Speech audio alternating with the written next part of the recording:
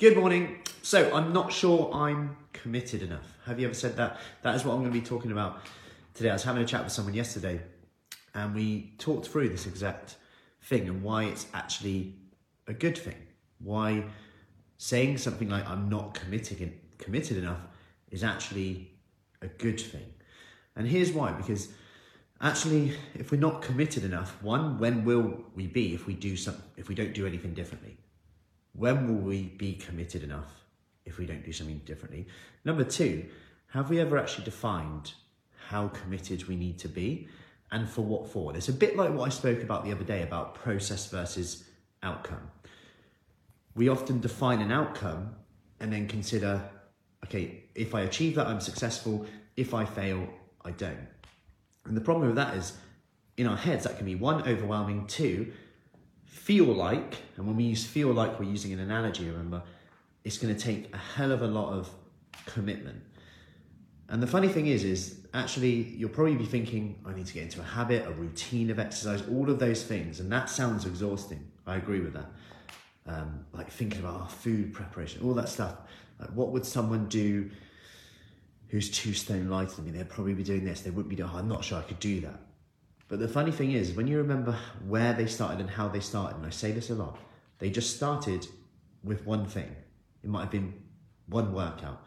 It might have been getting that meal in, getting a bit more protein at that lunchtime meal to help with that snacking in the afternoon. It might have been getting a glass of water in before every meal. It might have been getting that 1-minute workout in. But they start the process by attending a workout and taking action. Just one thing. And that's what builds the momentum. And regardless of whether you keep that going all the way to hit that outcome that feels like takes a lot of commitment, you've still got the gains from the process, which might be fitter, more toned, more energy, better sleep, clothes fitting better, making a few better choices with your food. Perhaps you didn't gain 10 pounds, you just stayed the same. Like all these things that we never consider because our outcome said we had to lose 2 stone.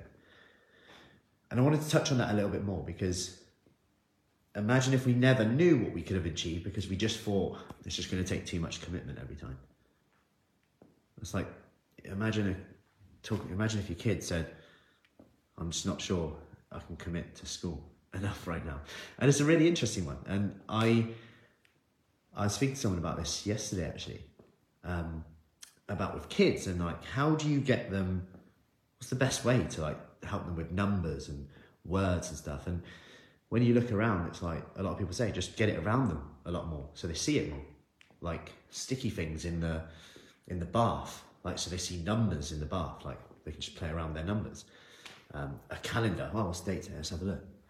On the wall, on the steps, so they're counting as they step up, 1, 2, 3, like constantly being around them. So it's really interesting. We apply that with our kids, but then when we talk about the reason why we're doing it, and obviously every day we have this reason why we want to make this change. So I want to make this change, but I'm not sure I can be committed enough to it to do it. So I'm not going to do anything. Yet we've already discovered in our heads and committed to saying, I need to change for whatever reason. And this is the key one, why we need to write this down, whether it's to, like I got yesterday, to be able to get up and down from the floor, play with the grandkids, be around for longer, have more energy, feel in control of food again rather than it running you. Whatever the reason is, fitting certain clothes, being fitter for summer, whatever that reason is, having them around you more is probably going to influence the decision you make each day, especially when you start to ask the question, are my decisions today aligned with who I want to be and what I want, or are they not? Am I saying yes to these things that I keep saying I want with my actions, or am I saying no? And it's a really simple thing to do, a simple thing to apply, which is hard. Not many people do it, but the people who get success with this, do it. And actually, when you consider it's probably going to be hard anyway, right? It's going to be hard whether you choose to do it or not, because staying the same is also hard. Otherwise, we wouldn't want to change. Anyway, I hope that helps. Our next Kickstart will now start in March. If you want more information on that, do let me know. Comment with Kickstart and I'll get you the details. Speak soon.